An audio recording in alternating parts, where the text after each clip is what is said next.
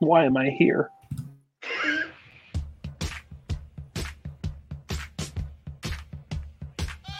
Well, I'm funny how? I mean, funny like I'm a clown, I amuse you.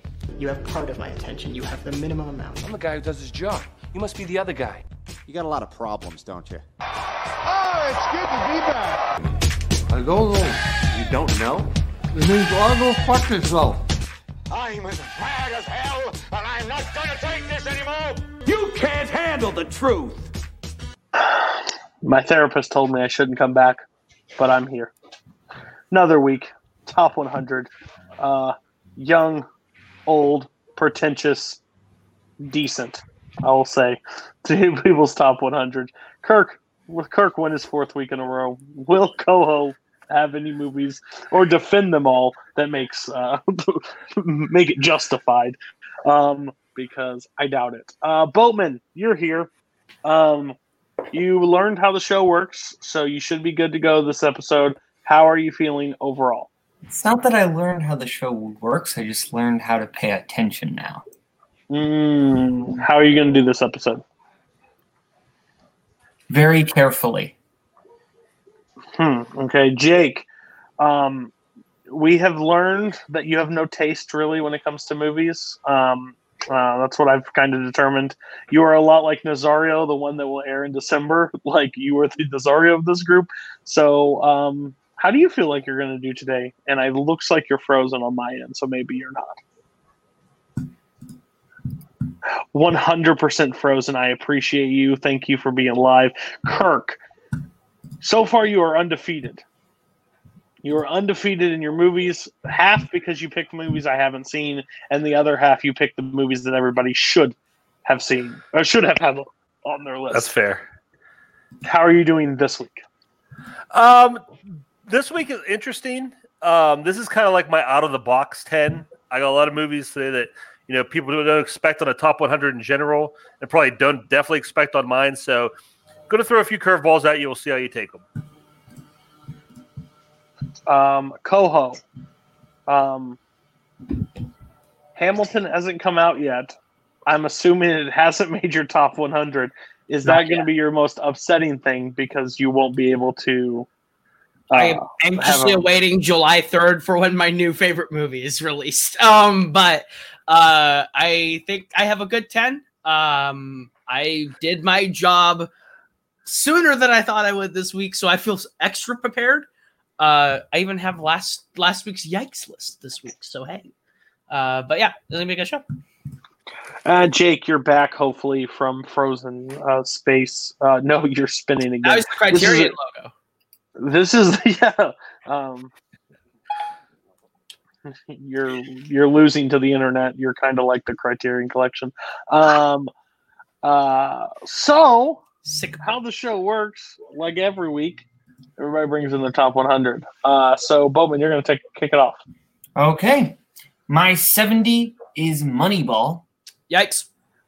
Okay, my 69. Coho, get ready. La La Land. Yikes. Big fucking yikes. And my 68 is a yikes from earlier, Midnight in Paris. Okay, so that's what we'll talk about. I know Jake had it, so we'll probably have to wait for him to talk about it, but I'll start talking right now. This is a super fun time travel comedy. Owen Wilson is super charming in it.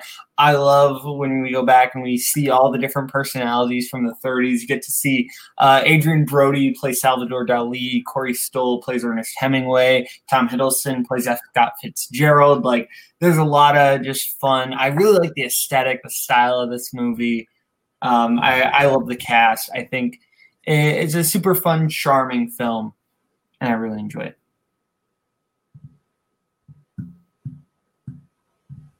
You're muted. What was your 70? My 70 was Moneyball. And it was yikes. Okay, Yikes. fair. Okay. I know my son came in. I just got lost. Okay. 68 have not seen. I've seen this streaming somewhere recently, I believe. Or somebody has it. I just haven't seen it yet. So I don't have much to say. I'm not the biggest Owen Wilson fan, so I don't know how I'll feel about it. But hopefully he's not Owen Wilson as much in this one. So Everybody else on mid. Oh, never mind. You don't get to say anything. Not a word. How's the show work? Not a word. Well, we did last Monday when we did the pre-report. Everybody and got the pre-report, everyone got to talk in the bottom. So I'm messing with my own rules. So Jake is not here right now. So Jake will talk when he comes back, but we'll go back to the normal order when he returns. But Kirk, you're going to go next. Coho, try to keep track on if Jake has something to be next. Okay. Okay. Probably not. My number 70 is A Christmas Story. Beautiful. My number 69 is Jaws. Yikes. And my number 68 is Made. Okay. Number 70, you guys know I'm not big on nostalgia, but I get one freebie here. I love A Christmas Story. I think this movie just perfectly captures that childhood magic of what Christmas is all about. And it kind of respects it and doesn't like treat it as something stupid and dumb that, belongs in the past. It treats it as something that's real and meaningful, while still being kind of like an adult movie with adult sensibilities. Ralphie Peter-Billingsley is so great in this, all the child actors in this greatness. And a movie like this, could collapse under the weight of bad childhood performances, but they're all good. I love the relationship with the dad. That's my favorite part of this movie, and it's become that more as I've gotten older and become a dad. I just love the fact that I'm going to spoil Christmas Story. You had 30 chances to watch it last Christmas if you haven't seen it yet. I love the fact that the dad, the whole movie, he's like this otherworldly being that they are afraid of and don't know anything about, and he's kind of just there on the periphery. But in the end, it was dad who knew, who paid attention, who got him what he wanted. So this movie has a very special place in my heart. And I know everybody's going to be like, oh, this movie's on all the time, blah, blah, blah. That's not the movie's fault. It's still a good movie. And then number 69 got Yikes. My number 68 is Made. This is Jon Favreau's directorial debut. It's his follow-up to Swingers, another movie we may be talking about later. Vince Vaughn and Jon Favreau at this stage in their careers are just perfect. Perfect comedy team. Just so dead on.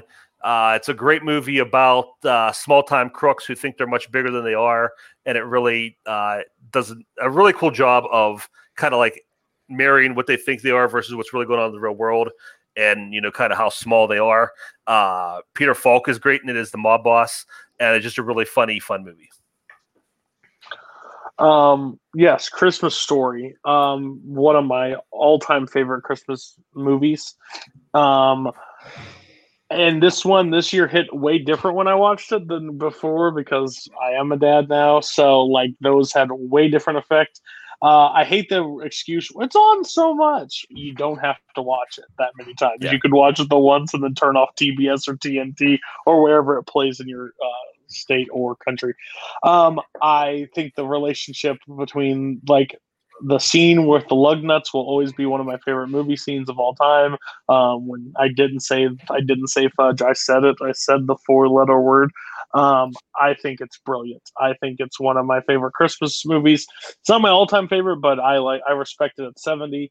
And Made, I have not seen. Jake, we're going to go back to you because your internet. I don't know how you're going to do this week, and I really don't care at this point of the show. So just tell me what your 70 through 68 is. Never happened before, but I'm glad that it worked back. So my number 70 is Traffic. Okay. My number 69 is Crouching Tiger, Hidden Dragon. My number 68 is Mummy. And my Mummy. Ugh. That's not how the show works. That's not how the show works at all. 70 through 68. 70 through 68. Honest to God. To be fair, my internet just crashed and I had to fix that. So that's what's happening. Right. Okay. Yeah, that's the excuse. All right. So number 70 is Traffic, Steven Soderbergh's film from 2000. It won in the Best Director Oscar at the Academy Awards.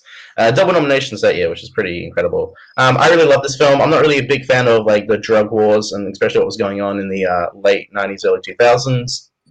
And this is just a really big, multi-layered, interconnected storylines, 4 storylines focusing on kind of the different layers of the drug war, looking at the proprietors and the people who enforced and were trying to take down the drug cartels, and then the users of drugs. I'm looking at specifically Michael Douglas's character and his daughter, and Soderbergh is just such a unique filmmaker, and I really love the way he's able to shoot each of the storylines, each with its own tinted, its own color, blue and orange, and it kind of became a cliche later on with drug cartel movies to shoot Mexico in the orange tungsten light, but it really creates this multi-layered world of just this whole storyline about drugs, and I really love Don Cheadle and Luis Guzman's storyline. I think that's a really fun, interesting one that takes some twists. Next is 69 Crouching Tiger, Hidden Dragon. Oh, wait, sorry. Not yet. No, don't you have to talk about it? I totally forgot. Yes. You talk about it now, and then you talk about 68. Yeah. Just my brain is not working. He's really good at movie trivia, folks. Really good at movie trivia. And shit at everything else. 69 is Crouching Tiger, Hidden Dragon. This is also from 2000, Ang Lee film.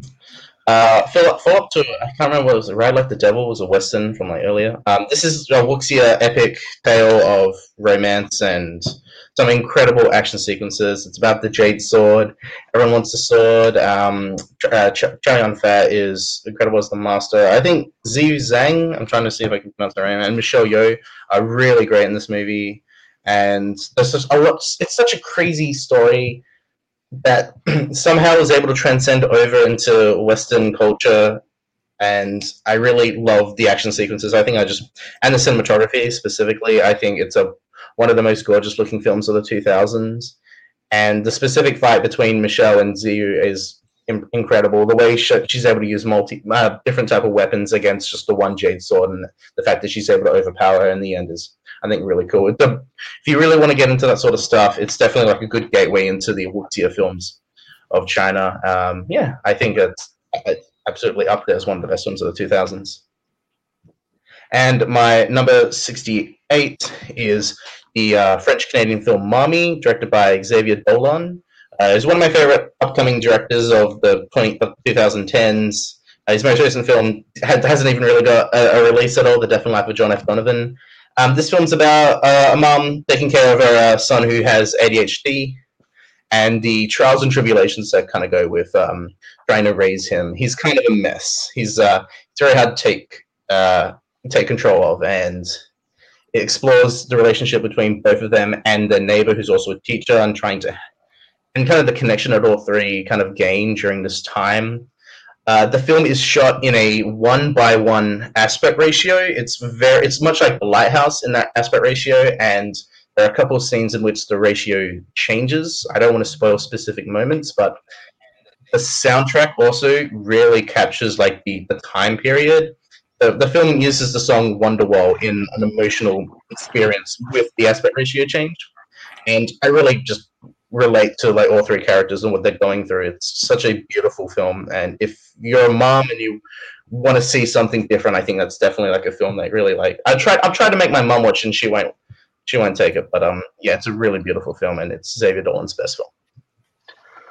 You would never guess that was Jake's honorable mentions of this episode. I can just imagine when we get to one when he goes on for 12 years. But I will say, your bottom two, Traffic and Crouching Tiger, one-time watches for me. I've seen them once.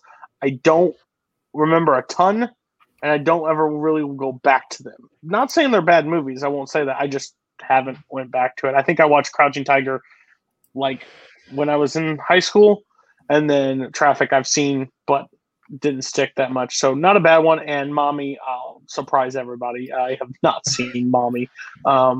You might like Mommy. I know. I just feel awkward putting in a movie called Mommy. It just kind of weirds me out. But I'll give it a shot maybe one day. Coho, bring us back to earth. Tell us some movies that we've all seen and just why are they on this list. And now for something completely different. My number 70 is Bad Times at the El Royale. My number 69 is most certainly going to be a yikes. It's Steve Jobs. Yikes. There it is. And my 68 is In Bruges. Okay, I thought Jake might actually have that one. All right, so my number 70, Bad Times at the El Royale, was one that I was really kind of anticipating. Whenever the new year of movies comes out, I look at what's coming out, and this was one when I got to 2018 that checked a lot of my boxes. It was the same thing when I saw Knives Out coming out. Ensemble cast with a lot of people that I liked, with a writer / director who I have followed for a while and liked. in a sort of murder mystery style thing. It's not really a murder mystery, but like the whole intrigue of coming to this place, a bunch of strangers, and they all get stuck there and they learn about each other's secrets. I think Chris Hemsworth's phenomenal in his little small part. I love Jeff Bridges in this movie. I think it's one of his best performances of the decade. Cynthia Erivo is like the standout to me. I think she's the best performance in the movie. She gets a lot to do, and she's really good. Dakota Johnson. I think this is the part where people were like, okay, she could actually probably act after the 50 Shades movies. But yeah, it's a great script and a really fun time. My 68 In Bruges is my favorite Martin McDonagh movie. I think it's his best script. I love the interplay between Brendan Gleeson and Colin Farrell. I think they're hilarious and have a great sort of great chemistry between the two, and this sort of paternal, like trying to look out for him sort of way, but knowing that it's not going to work out for him. And Ralph Fiennes is hilarious in his. It's a sizable role, but it's pretty limited in terms of actual screen time. It's a great movie. I love it a lot. So, Bad Times.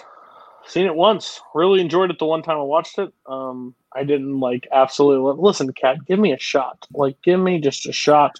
The cat always shows up when I start talking. Damn. Thought it was good. Man, it jumped really high into 70s. Like, that's pretty high. But it's a Coho list, so that makes sense.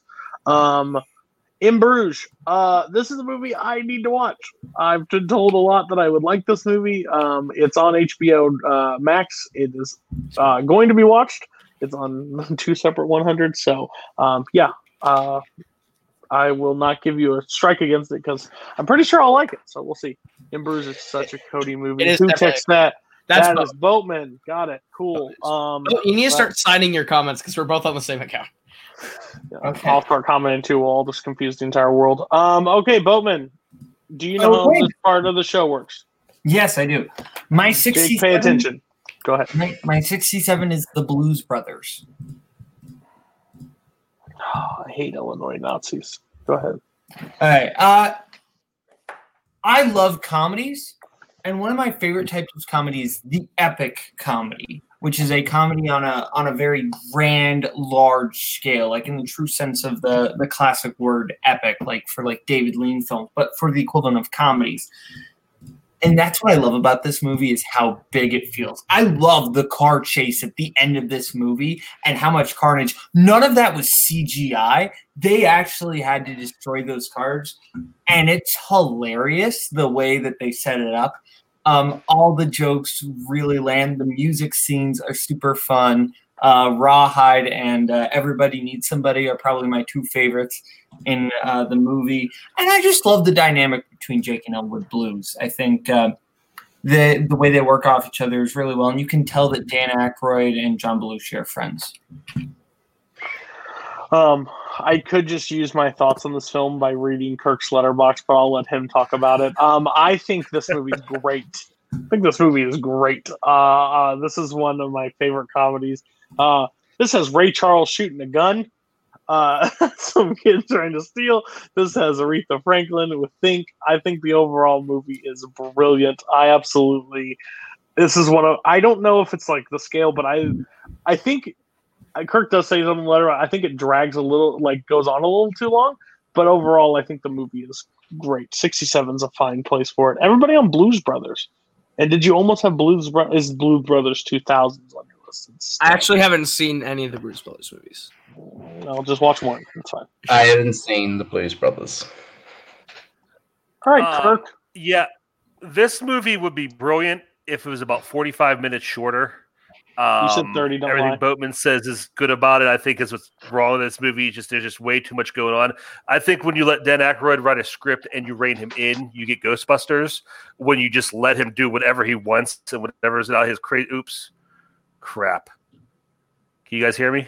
Yeah. Yeah. Yeah. Okay. All right. Okay. My camera went.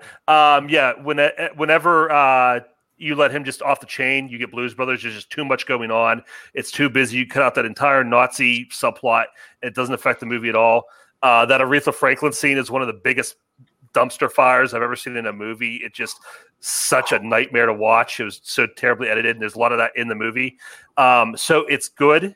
It's not great. It could be great. And there's just too much. It's just too too much singing, too much whatever they wanted to do. It's there's too much problems with it, but it's not a horrible movie. Your cat probably hit it. I don't blame him. Okay, Bowman, take us through your next one. Okay, I'm a little taken aback by what Kirk said about the Aretha Franklin scene, but my 66 is The Incredibles. This is where it stops, I think, because we both had it last week. Did I say it already? Was it on? We both said it last week. I think. Last week. Okay, yeah, okay, all right. Okay, so yeah, I'll go. I think this is one of the best superhero movies in general.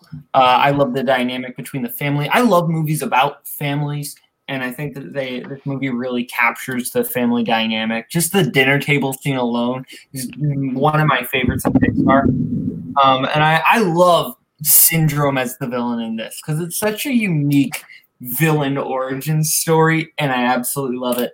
And who doesn't love Edna Mode? Nutcakes! I absolutely love Incredibles. It was my 70s. It was my 70. It's my 78. My 72. I was gonna say 72. Yeah, that's what I said. You can really tell Brad Bird grew up loving superheroes and studying the archetypes within them, and this is very much a homage or kind of that homage to what superheroes are and classic superhero stories are, while also a deconstruction of what it means to be one, and tells a really human story in the middle of these very superhuman characters. I think it works really well. I think it's very creative. I love every single character. Edna Mode is one of the best side characters in Pixar. I love her. The no cape scene is one of the best. It's the best Fantastic Four movie we've ever gotten. Exactly. This is my 78. I think it's one of the best superhero movies, just constructed superhero movies of all time.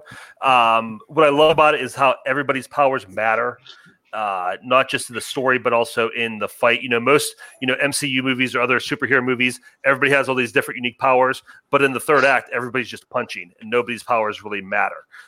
In this story, everybody's powers matter, they all are used creatively, but they also reflect the characters.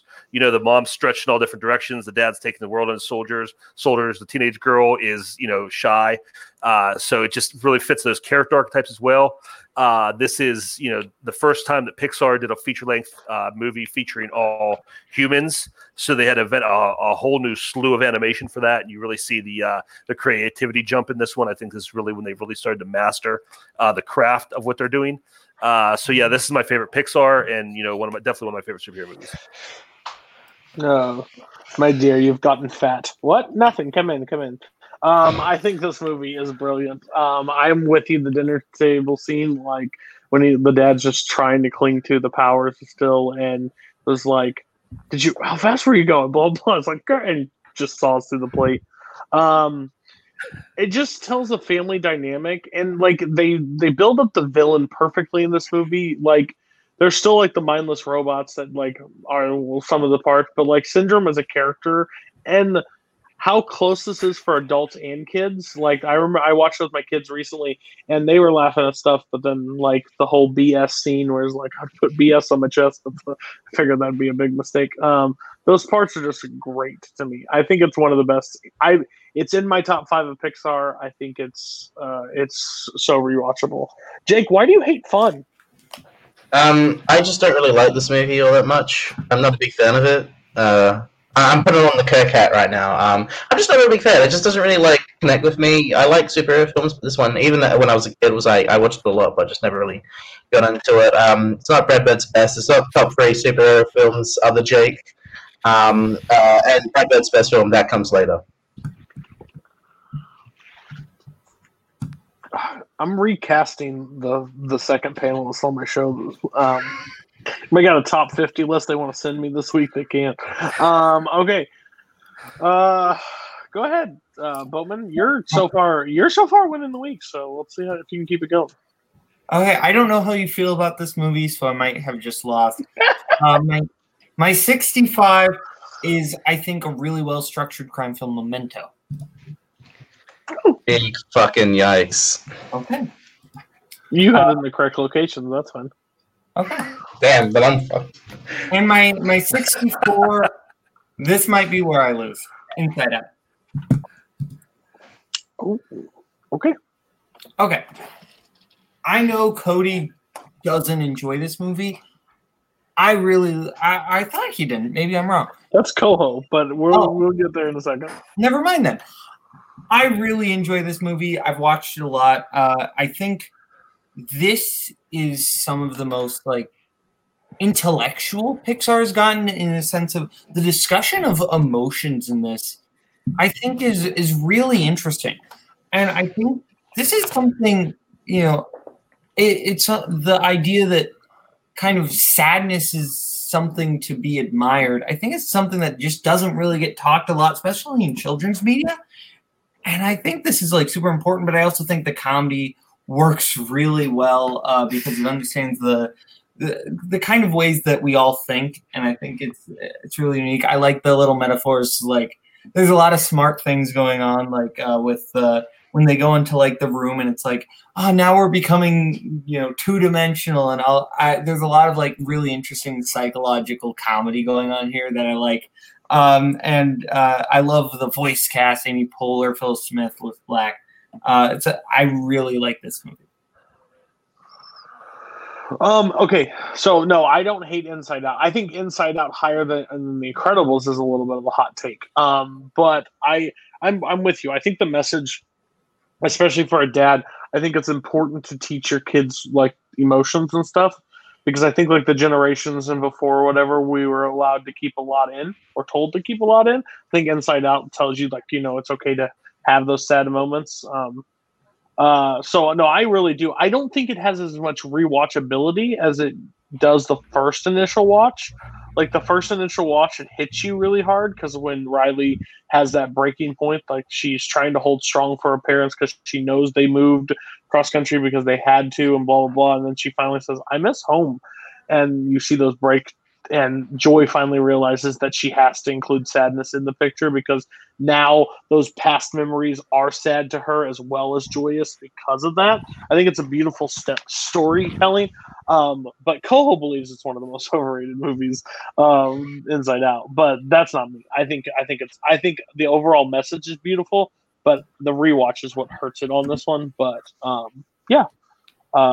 It's one that I'm saving for my kids for later till they're older because I think that if they show them too early, it's a fun movie instead of the important lessons of emotions for me. What does everybody else think about Inside Out? I'm saving Coho for last. Okay, you want to say this? I like this movie. I agree with you. I think there is a drop off on the rewatchability. The message is great. I think one of the issues with it is the voice casting is on paper sounds really good, but it's so incredibly on the nose. It's just like they went with like the first person. Like, hey, who's anger? Lewis Black. He's definitely who's disgust. Oh, that girl from The Office. Who's saddest? Oh, that other lady from The Office. Like it's so, and they're so just playing their their standard characters. All of them. Bill Hader's really the only one that I think does anything original with his character. But it's good. I mean, it's personal for me. I went and saw this with my daughter when she was the same age as Riley was in the movie. So it was kind of like, hard to sit through some of it. But yeah, it's good. But I don't think it's one of Pixar's greatest. Jake. I think this movie's okay. I must be anti-Pixar apparently, because outside of like 3 or 4, I'm not really a big fan of Pixar and what they do. I think a lot of what they do is very manipulative in emotions, especially. And this one's about emotions, so what do I know? But I just don't really care. This film is a really simplified version for kids, and I just don't really get that. And I also think that certain sequences are just throwaway stuff from other Pixar films, and I don't really care for Bing Bong. He's fine, but he's not like the super important character. I don't really care. I do like the ending though. I really do like how sadness is something that is part of us, is something that we can that we should express in certain times, and I like that. But other than that, it's just You gotta love Jake talking about manipulative of emotions, and he literally has the Truman Show on his list a couple spots lower. Okay. I like the Truman Show, but movies are meant to manipulate your emotions. If you think they're otherwise, you don't know what movies are. Anyway, so Kirk actually said a lot of my points that I would say is I think it thinks it's a lot smarter than it is. I think it's good. I don't think it's the best Pixar movie ever made. I think there's a lot of parts of it that I think are good ideas. I think it's a half-baked idea that they didn't take the full step and kind of just decided to lean into basic Pixar sort of fallback story of we're going to fall back into the Toy Story formula and coast off of that once we get to the second act after we use a really solid first act of setup. I like Bing Bong a lot. I think that character is actually pretty interesting. Outside of that, I thought it was good. I wouldn't call it the greatest thing Pixar's ever made. I wouldn't put it in my top 10. But okay. Jake. All right. I know how the show works now. I figured it out, I think. My number 67 is, I think this is my first Danny Boyle film, but it is Sunshine. So Sunshine, I think most people kind of know what this film's about. It's about people going to restart the sun. It's like cool, but it's in space. I am a humongous stan for Danny Boyle. I'm a big fan of his visual style and the way he's able to tell stories. And this is just one of his most stylistic films as far as just being able to tell the story. And I think the fact that he's ever set in space, and I mean, he hasn't made a sci-fi film before then, and he really takes advantage of the special effects, cinematography, and he really just captures the beauty of the sun. And the sun is kind of a motif in the movie. It's viewed as a religious symbol for certain characters, one specifically. A lot of people don't really like the turn that it takes going into the third act. The genre kind of changes and the tone of it all. But I'm okay with that because it just adds tension to the movie, and it's also kind of adds to the theme of the movie and how the sun is a religious symbol for a certain character. And it's such a thrill ride from beginning to end. I also think the music by John Murphy is also incredible. There's this one piece of music that has been used in so many trailers and so many other movies, Kick-Ass specifically, and I think the first season of Walking Dead. Just type in Sunshine trailer music and you'll probably find it in the first one. Yeah, I think this film is incredible. And all the casts are brilliant. I have not seen Sunshine. Honestly, I didn't even know what this film was.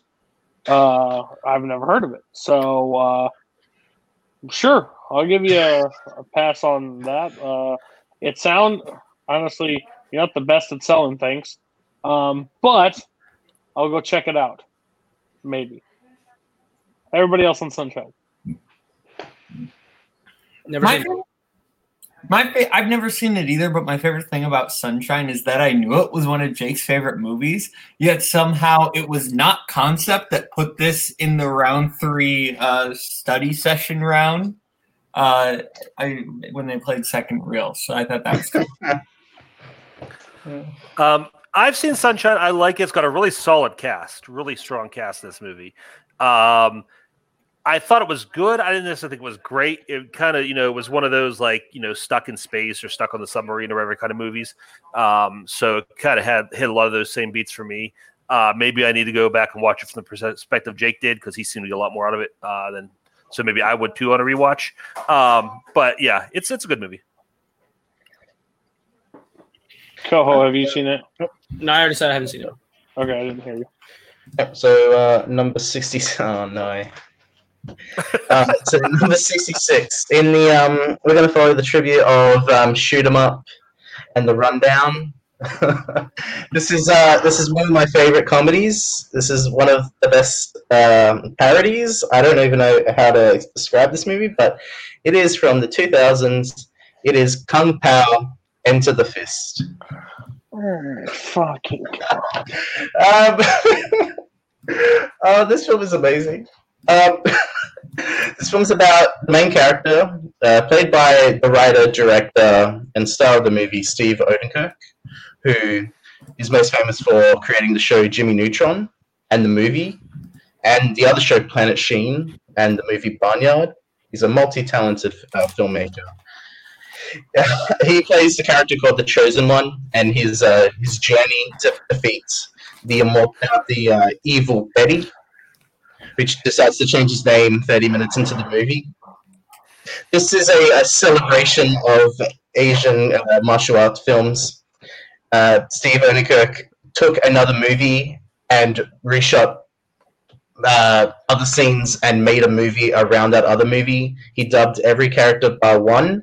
That one character is named Woe. She has one boob, and she has spiritual information to give to the Chosen One.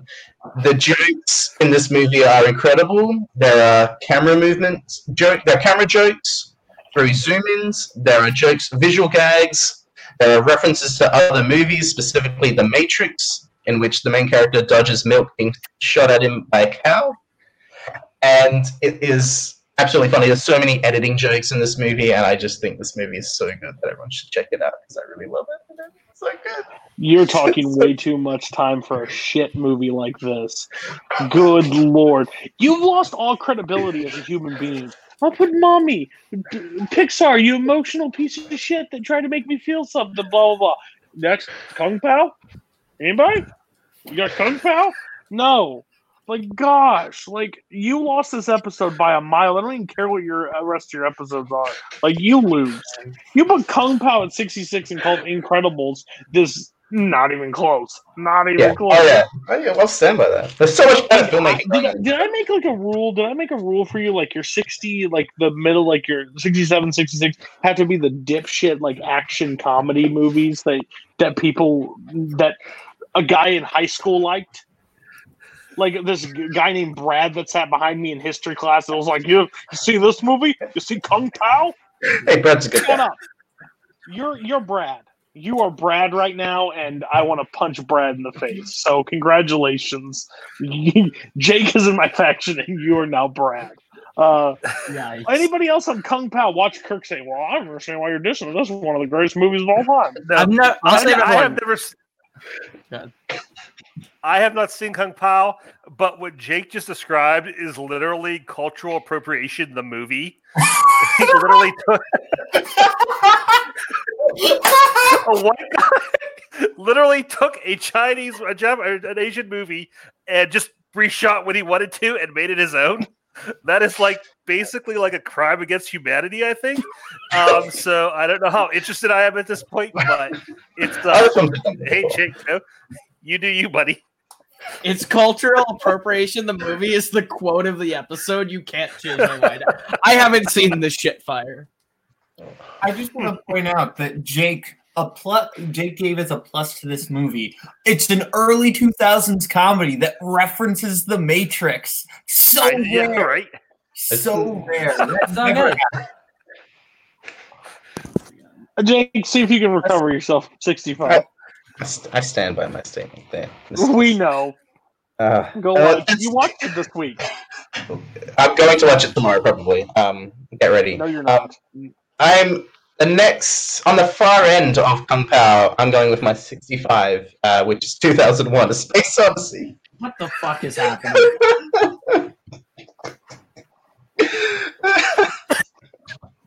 And this is not Kung Pao. Did anybody else have 2001? No. Okay. This is I mean, what hasn't been said? This is one of Kubrick's masterpieces. 2001: Space Epic, Monolith, Stargate, HAL 9000. This is one about search for existence, and I really resonate with the themes of this movie, and I think it's a beautifully captured film about what space looks like, especially at the time, '68, in which we hadn't seen really like the look of space like this, and I really love the metaphysical themes that's going on. By the way, I don't know. Oh, boo, Jake! Like Spence's. I don't understand it. Like you are below Jake in takes in this community. I'm sorry, I don't mean. You are like the bottom of the takes in this community. And like most of the time, we think you're doing it for fun. No, you're real, and it's sad. 2001: Space Odyssey. I blame this show. I blame this show right here. I did not save it from what I did with Paths of Glory. I didn't watch Paths of Glory for War. I watched Paths of Glory on my own time, not related to the subject, and I enjoyed it. I watched this before space movies, and I thought it was meh. So I think it's fine. I get it. I get that it's a lot of love for it. I'm just not the biggest Kubrick fan. He has definitely ones that I'm like top notch. This is one I just didn't get into. One, because this community's kind of ruined it. I've heard a lot of descriptions of it. I knew what to expect going in. I've seen clips of this. I've seen breakdowns. When you hear about this movie, it's been talked to death, basically. Now, maybe not just in this community, but in the film community. It's considered one of the top probably 200 films of all time. So that's probably why I saw it way too late, or I wish I saw it before I joined the community. So it wouldn't make mine. I respected it at 65. One, I would have been like, yikes, but I'm just surprised that Kung Pao in 2001 were this close to fighting for the 65 spot. So that's interesting. Everybody else on 2001. It's one of those movies that I respect. I think it's incredible on a technical level. I don't really enjoy watching it. I think the movie picks up once we actually get to like HAL 9000. But before that, this movie's a lot of, wow, look at this, look at this, look at this.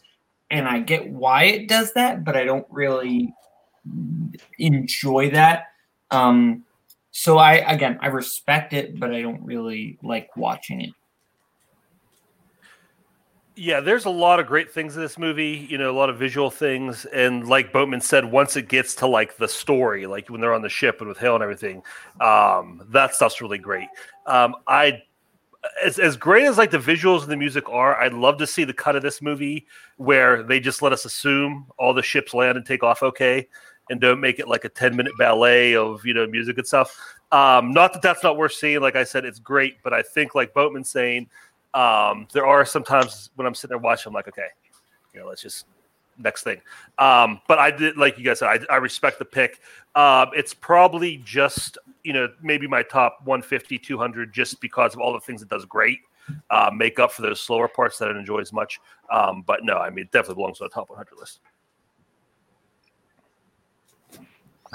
All right. My 64. Yeah, go ahead. My 64 is my first Michael Haneke film. It is Caché, also known as Hidden in English.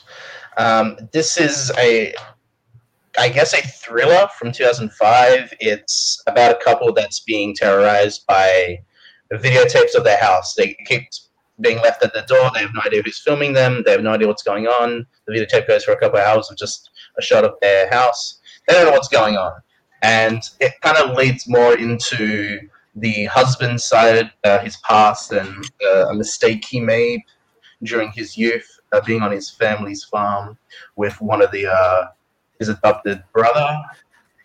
And it's a very slow-paced film that's definitely not for Cody. I really love Michael Haneke. He's able to create a lot of tension with nothing. His framing and composition of shots just create this eerie sense of dread. And there's a specific scene later on in this movie that is just... He hates gratuitous violence. He hates the exploitation aspect of it. That's why he's not a big fan of Tarantino and the way he uses violence. This is real violence in Caché. There's a specific scene in the end that is just so... Like, it's tough to watch because it feels real. The way it's shot, the way it looks is real. And it's kind of, it's almost depressing, but it's very powerful. There's a similar film to this that maybe people have seen called The Gift with the Joel Edgerton film directed by Bateman, starring Jason Bateman. It's kind of similar, but it's a very Americanized version. So if you kind of like that and you want to see something kind of similar, but also a lot more mature, I would say give this one a shot. My client uses it as a strength. I do not watch his films, so I have not seen it. So I'm not saying it's bad, just haven't seen it. Kova's gone. I don't know where Kova is. I am here, and I have not seen this movie. Okay. This one I've actually been wanting to watch. Jake's never used Haneke as a strength against me, so I haven't had to watch it yet. So I'm waiting for when that day comes to finally watch it. But I think I think I actually would like this one. Kirk, Haven't seen it. oh, what are you doing, Kirk? Get Sorry. Get cinema. Jeez. Okay. Kirk, I gotta check Kung Pao take off us the on a list walk. first. My number 67 is Rope. This is a movie. I really like the claustrophobic aspect of it. I'm a big fan of movies that take place in one location. This is designed to look like it's all one shot. You know, there's camera tricks and stuff, so it's not actually. But it gives you the illusion of one continuous shot throughout the entire movie. It takes place in one apartment. You know, there's a murder off screen at the beginning of the movie, and it's based on the.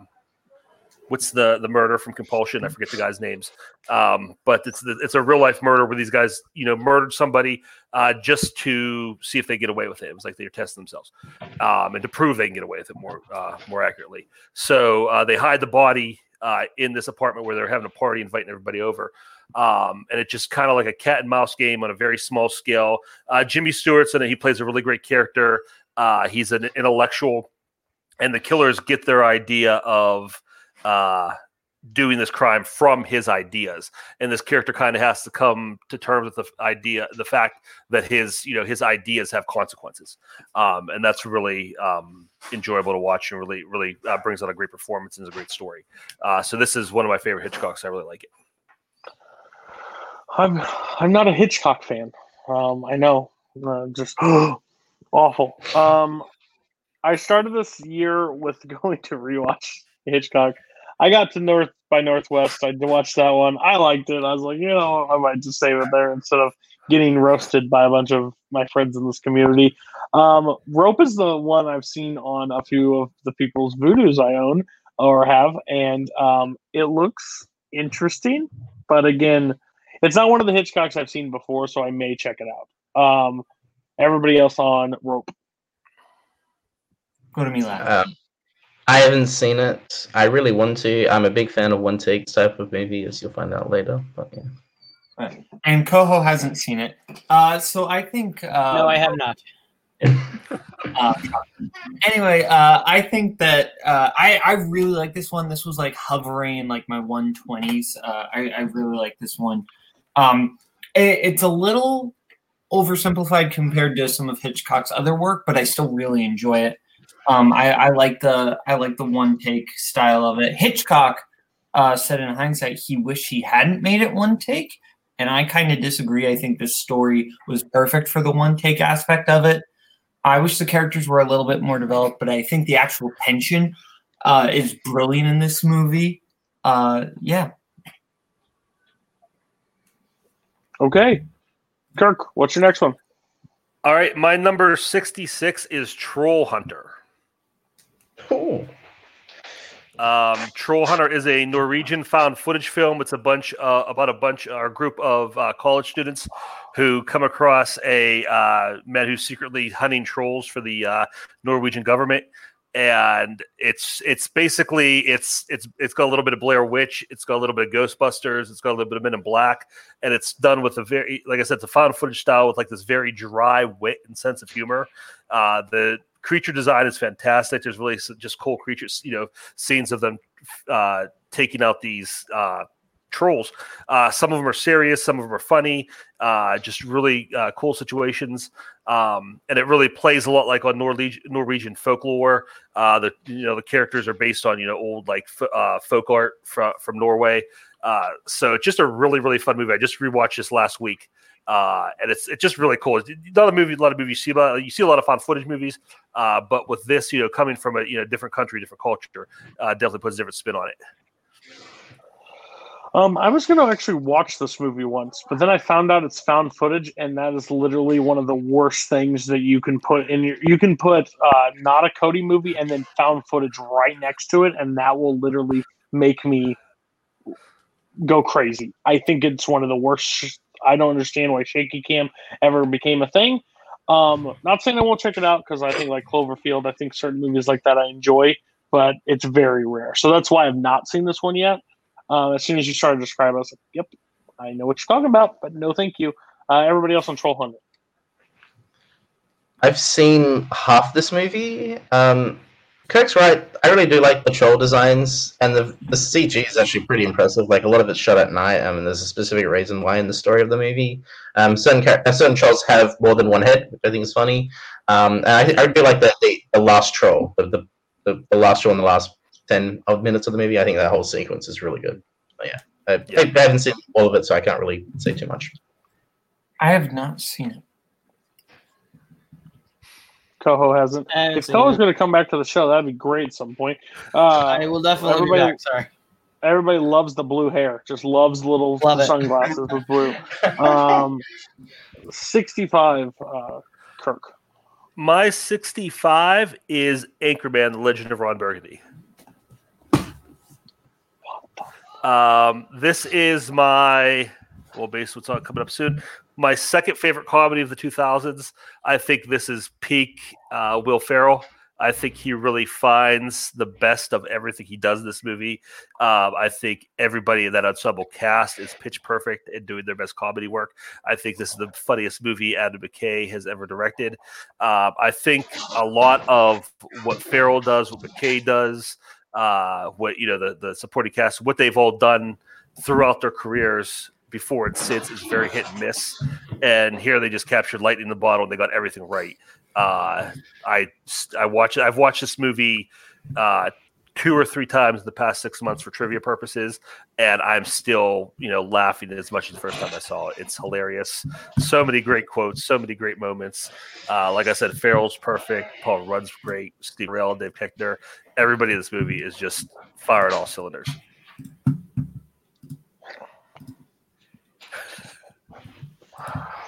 The most unkirk pick I would have ever thought was coming is Legend of Ron Burgundy. I told you. I couldn't agree more. No one else had this on their list. Kirk's potential to win yet again. We'll see. There's a whole episode of this. This isn't as like shut your mouth, but this would be in my top 100. I'm telling you right now, Legend of Ron Burgundy is great. I'm 100% with you. It doesn't matter how many times I see this movie. It's hilarious. It is the funniest movie by Adam McKay, I think. I think it's brilliant, especially with all of them. Like, that scene when Champ sits down and goes, "When this is all over, we should get an apartment together." Still, tears every time I watch that scene because I think it's brilliant. Because Champ's like, "You're drunk." Like, shut up, but it's brilliant. Kirk is a happy person at some point. He laughs. He does laugh at films. This is great news for the whole community. Why does everybody else hate comedy? I don't hate this movie. This is one I honestly think I just came to too late. By the time I watched it, I kind of just knew all the big moments already. So I didn't quite get that surprise reaction. So a lot of it were the less notable moments. That was the stuff that I was experiencing for the first time. So I think that kind of brought things down for me. I kind of wish I could have seen it blind. Wish you were in a glass case of emotion. I get it. That's a reference. Milk was a bad choice. It is. I think there's one thing about this movie that I think is hilarious, and that's Brick Tamlin. I think he's the funniest thing about this movie. Everything he says is hilarious, and I love it.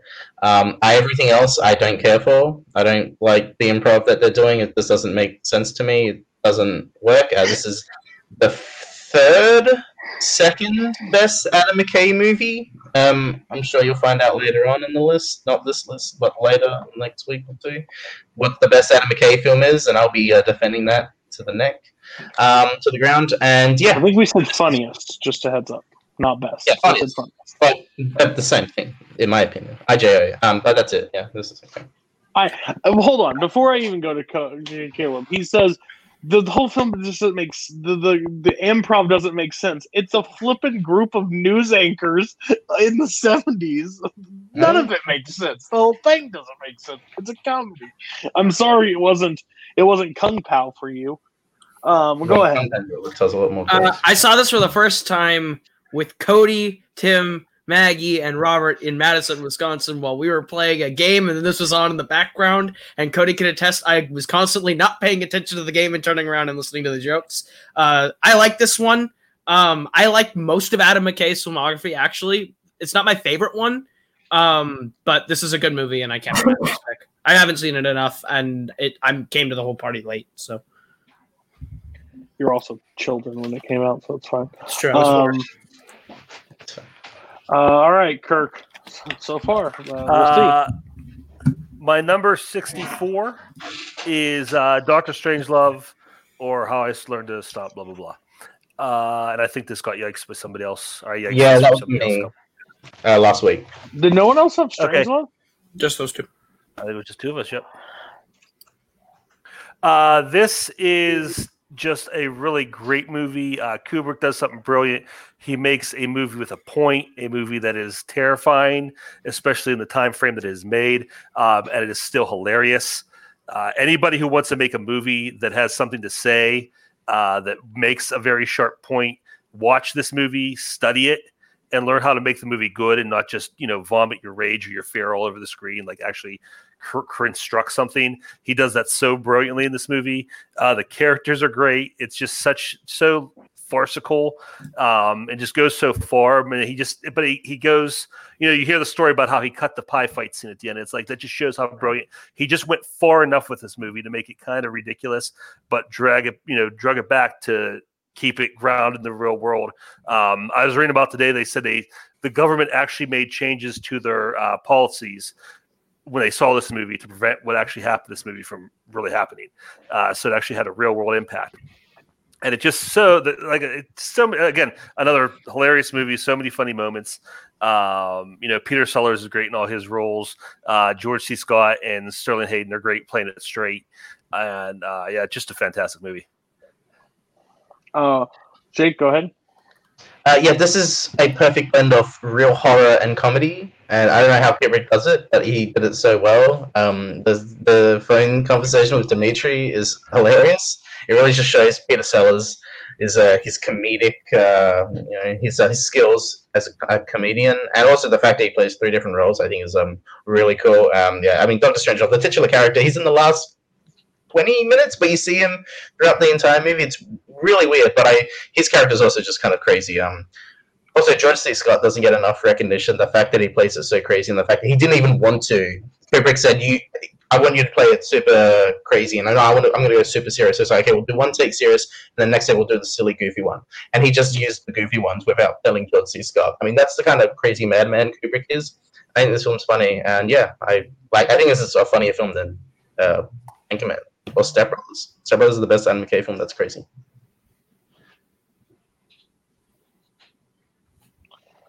Jake, listen, I've said this before on Jurassic Park. Things said in these episodes will have effects on later scores. So don't be a douche. Second, I've seen this movie once. I saw it this year. I saw it maybe 2 months ago. I think it's really good. I think it's honestly brilliant. I didn't think I would like it. Bowman actually saved this movie for me, I think, because if I would have went into what I thought it was, which is like he said, don't expect to laugh a minute. And I'm glad that he didn't, because that end scene is great to me. I think the funny moments are fantastic throughout this entire film. I respect it at 64. I'm just surprised it wasn't on maybe Bowman's list, but he'll explain why. But yeah, great choice at 64. I have no problem. Anchorman almost beat Doctor Strangelove. This was fantastic for me. It was real close. Go ahead, Bo. This didn't not get on my list for any specific reason against the film. It was just tough. I wanted to get it in there. I just couldn't quite sneak it in. Too many Albert Brooks movies, though. They're good. So, but yeah, I really like this one. I think Peter Sellers is legit giving an all-time great comedic performance. Because he's basically giving the 3 different types of comedic performances. He has more the wild outlandish one with Dr. Strangelove, when he plays the British guy, he gets to be more of like the straight man to Sterling Hayden's crazy antics. And then he gets to be somewhere in between when he plays the president. And I think he's fantastic as all three.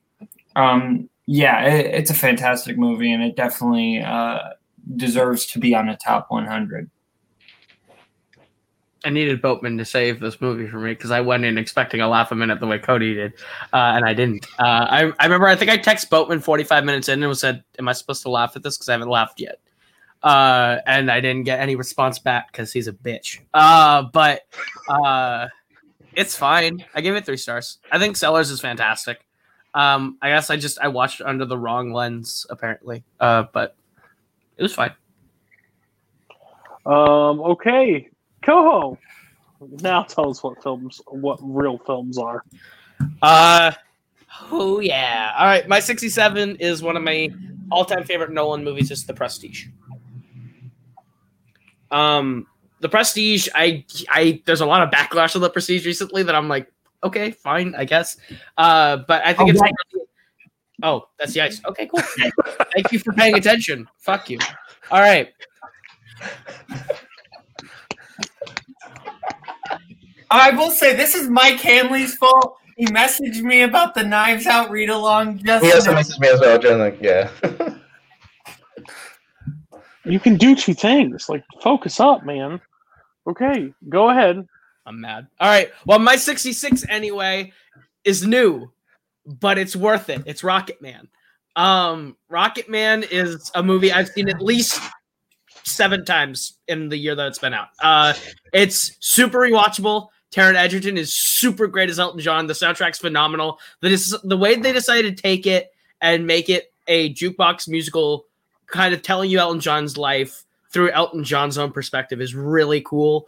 I think all the musical numbers and the way they're designed are really great, especially like deciding to open with The Bitches Back and ending with I'm Still Standing, I think are both 2 phenomenal sequences. The Rocket Man sequence in this movie alone is great, but the one that I love the most is Saturday Night's All Right for Fighting. I think that is shot and directed magnificently. But yeah, it's great, and I can't believe it only got 1 Oscar nomination for original song. I'm glad it won that, but there's so much more it should have won and been nominated for. It's fantastic. Anybody else have Rocket Man? None on the list now. Okay. Yeah, so I love Rocket Man. It's probably because it's Elton. I mean, honestly. I've seen it multiple times since. It still has there's stuff I don't like now on multiple rewatches, but not that it takes away. It's kind of like the subject matter of it, like with Elton's life and his songs. I love both. I love the story. So it sucked me in. I honestly, it took me by surprise because it's not what I expected. I did not expect at all what happened. I've said before, if Rami didn't win the year before, I think Egerton would have won this year for it. They weren't going to give it back to back, and I think he's far, far better than Rami Malek as Elton John. I think overall the entire song. I think Bryce Dallas Howard is fantastic in this movie. There's a few scenes in that are great. I don't think it's shot well as a musical. Some could say recency bias. That's fine. I would expect this like 80s, but it's Coho, so I expect 60s. That's fine. Everybody on Rocket Man. Not all at once. I wish they would have like either leaned real hard into the just like campy jukebox musical aspect, or just went straight and told the story, because bouncing back and forth just kind of like was just the start and stop of it, and like they didn't blend well to me. I also realized that Elton John's life, at least the portion they portray in this movie, is really that interesting. And also that ending is so sappy with him meeting everybody is just such a sappy ending. I didn't hate this movie, but I didn't love it nearly as much as everybody else did. I Elton love have this a more movie. exciting life. Go ahead. I love this movie. I'm a big fan of Elton John. He's one of my favorite musicians. I was lucky enough to see his good Farewell Yellow Brick Road tour back in December last year. Same day I won the singles battle off Jeremy, so I don't know if that's a good luck there. Good karma. This is one of That's how I the. remember it. Please don't talk about the concert. Yeah, this movie's great.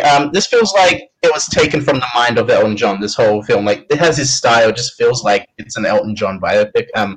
My favorite sequence is the "I'm Still Standing" at the end of the movie. I think the fact they're just able to replicate the music video is just the way almost a T is brilliant. I'd rather you not bring up the concert. Please, thank you very much. Next year, Cody. Don't worry. Next year. It's only been postponed. It's only been postponed. It's not canceled.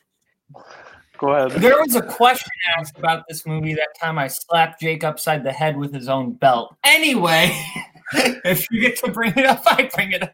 I got the question right. So why are you gonna be so mean? I'm just kidding, Jake. Anyway, Jake and Boatman in a dick measuring contest every time they're on call. If we won more movie trivia matches, no one gives a shit. Both of you, go ahead, continue. Anyway, I really like this one. I didn't realize until I actually saw this movie that it was going to be like a musical. I thought it was more of like a standard biopic. And I really like the way they did with it because I don't really like standard biopics. I like biopics that do something different with it. And I really like what they did with it. I just love, like, Bowman and Jake are the people at bars that talk about their high school quarterback days. Well, I almost won state. Who gives a shit? You knew Memento. Get the hell out of here. Okay. Go to your next one. Go. If I'm gonna get called a recency bias on the last one, I'm gonna get called it twice. 65 is Jojo Rabbit. No one's gonna yank this, but Jojo Rabbit I've seen a lot in the last several months. It's one of those movies that after you watch it the first time, you're like, I don't know, but after the second time, it grows on you, and you find yourself going back to it more and more and more. At least for me, and I enjoy it. I get something new out of it every time. I find a new appreciation on each watch for a different aspect of the movie. I think Sam Rockwell's performance is really underrated in it. Boatman's going to be happy about that. I think there's a lot of actual subtlety that Rockwell brings to that role that he didn't get enough credit for. I think ScarJo's great. Thomasin McKenzie was completely overlooked, and I can't believe it because she's the best performance of this movie by a country mile. Jack Dylan Gray. No, that's not his name. Roman Griffin Davis. There it is. Roman Griffin Davis. I don't know why I just blanked like that. He's great as JoJo, and I know there's going to be criticism on Taika Waititi's performance. It works for me. I know there's so many people who don't like it. I know there's so many people who do like it. Paul's going to say, fuck you for having it. But it works for me. I think Waititi has a great comedic timing with it. And I think it's well written. I'm glad it won the Oscar for adapted screenplay. So I was about to, before you started talking, insert Paul with his hate on Jojo Rabbit. Also, Michael Campbell, I will agree, Tiny Dancer, it is the second best version of Tiny Dancer, and it wasn't an Elton John biopic. That was the first. Jojo Rabbit I like. I don't know. This is one of those movies that came off of like the whole when things get Oscar love or when they're brought into the light, people like either are really happy about it or turn. And this movie is one of those from that year that is now turned in some aspects that some people really just don't like it and some people really love it. It was in my top 10. I really enjoyed it. I thought Taika's Adolf Hitler and that concept, he may have not been the greatest, but I think that back and forth is just hilarious to me, that his like conscious is Hitler during this time. It does take an emotional turn where it's comedy pretty much, and then it turns. I've used this numerous times. The girl, what's her name? Thomasin McKenzie. The best. She should have deserved a nomination. I think she's fantastic in this movie. I think the boy was good, but she was brilliant. I think that story where he just learns to like break down, and it kind of takes a different turn that we don't get to talk about in the World War II aspect of like what the kids thought during this whole Nazi Germany. And I think it tells an important story because they were taught like the hate that's taught in America at this time, like for race and for color. I think like that's something that was probably passed down and taught to the kids growing up in Nazi Germany. Like that's what you're supposed to. And him kind of developing and learning by himself, like, oh, they're not as bad as you think, you know. And that scene wearing the shoes like that, I remember that scene happening. I watched it at home and I rewound. I was like, what? and you didn't see anything else. Rebel Wilson's terrible in this fucking movie. Terrible. Stop casting her, please. Please stop casting her. Or make her make her own, like, she has to make her own movies. I don't know, but I'm tired of it. Yeah, so fine. 65 is a little high, but you've seen 112 movies. So, everybody on Jojo Rabbit. I like. By the way, this isn't best. This isn't 2019. This isn't best of 2019 right now. We're not doing that. 100. I absolutely loved this movie. The thing that kept it out of like my top 3 of 2019 was a person named Rebel Wilson. Like, legitimately, I think she is awful in this, and she brings the movie down significantly for me. Yeah, she's not the best thing. Oh, sorry. I would say that I like this movie. I like it in the same aspect that I like Once Upon a Time in Hollywood, is that it focuses on a real-life evil, and the centric villain, the centric character who created that evil is made into a joke, a farce, and I really like that. It takes away all their power and makes them a joke, and I think that's just what films can do, and really shows that with Hitler, and I like that aspect, especially with the end and what happens to him, which is funny. But yeah, I do love, and I just love the fact that it ends with a David Bowie song. Like, that's my shit there, but I think it's a good movie. Yeah, Jake brings up a good point. The soundtrack is really good. And also, yeah, just the fact that I same as Jake said, when they show something like this as ridiculous, because it was ridiculous. That's the thing people, it was silly. I mean, it was horrible and unspeakable ugliness, but it was just nonsense. And when they projected as nonsense, I like that spin on it.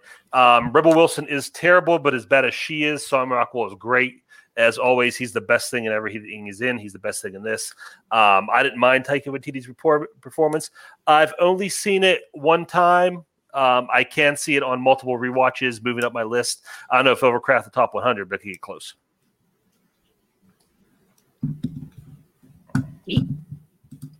All right, so then my 64, I'm going to take you back to biblical times, to the year 2005.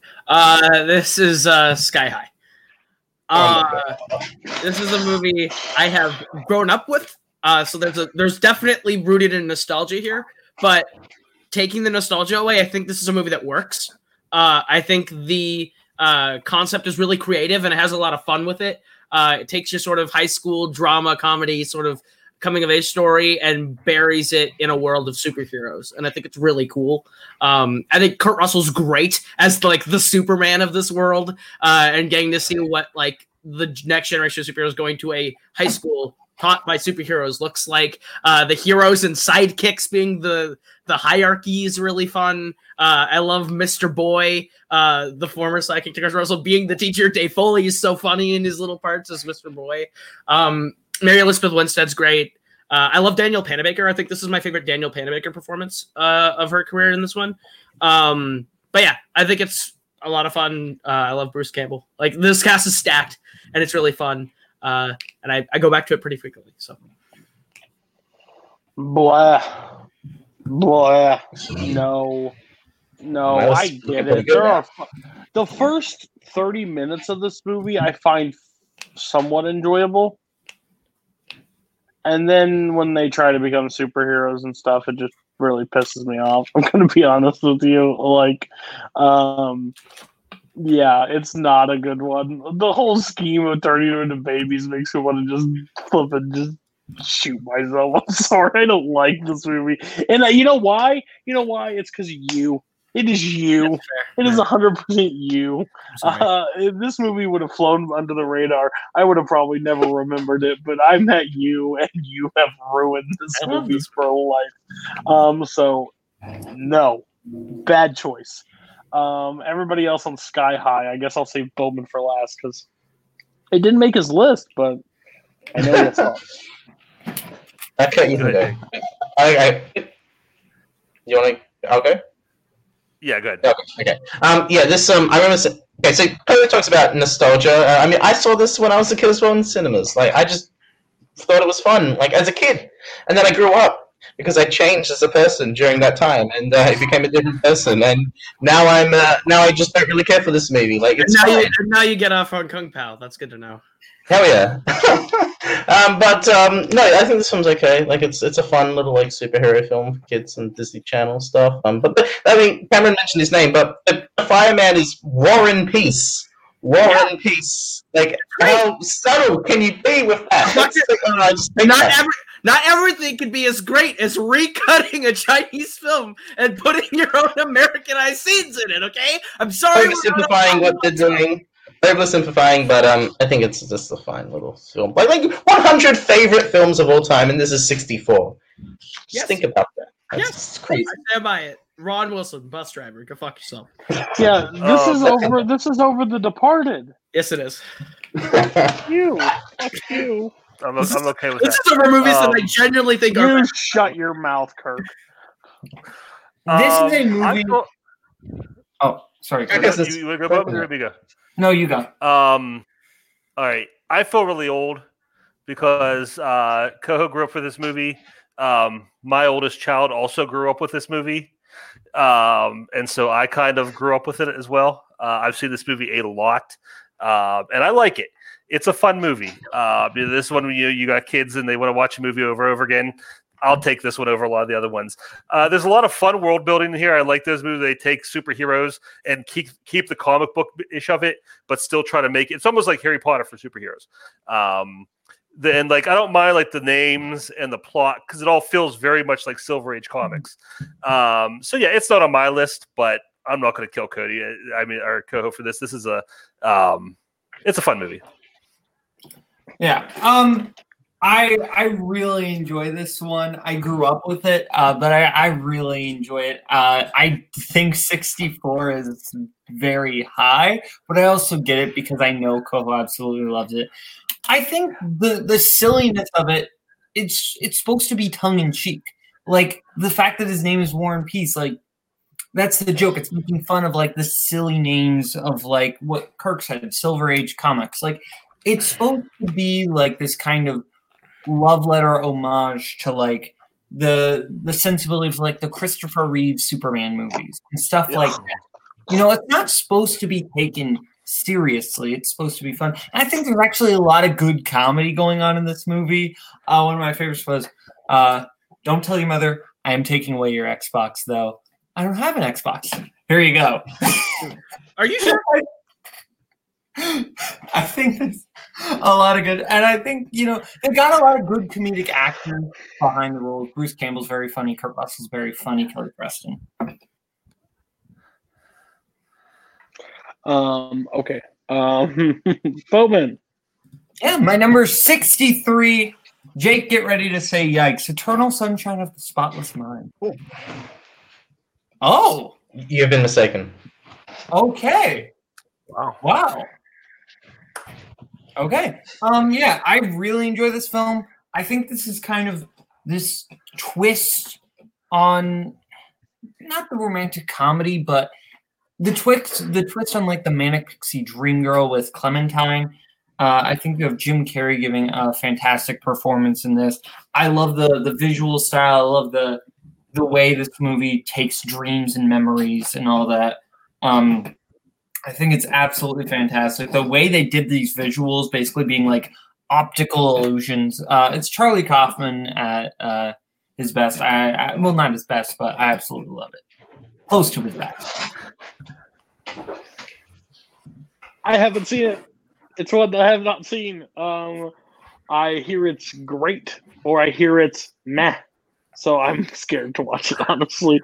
But it's one I probably will check out at some point, especially this year. What does everybody else feel about this? I'll save me till last. Okay. I've seen it. The thing with Kaufman I've learned is he either really hits or he really misses. If it's like Being John Malkovich or Adaptation, I love it. If it's like an Annalisa, I love it. If it's like Synecdoche, New York, it can go fuck itself. And this is the one that falls like Synecdoche, New York. It's too up its own ass to really make any sense and then pretend like it makes sense. and looks at you and goes, "You're an idiot if you don't understand this movie." But it really doesn't have much to say. I think it's fine. Jim Carrey and Kate Winslet are both great. But other than that, I don't think it's that good. I saw this when it came out, and I liked it. And for some reason, I've never gone back to it. If I did, I'm guessing I'd rank it a lot higher because this kind of concept is just really up my alley, and the cast is just ridiculously stacked. So I just haven't seen it in a while. Would be my excuse for not having it on my list.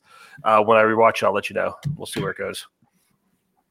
I like this movie a lot.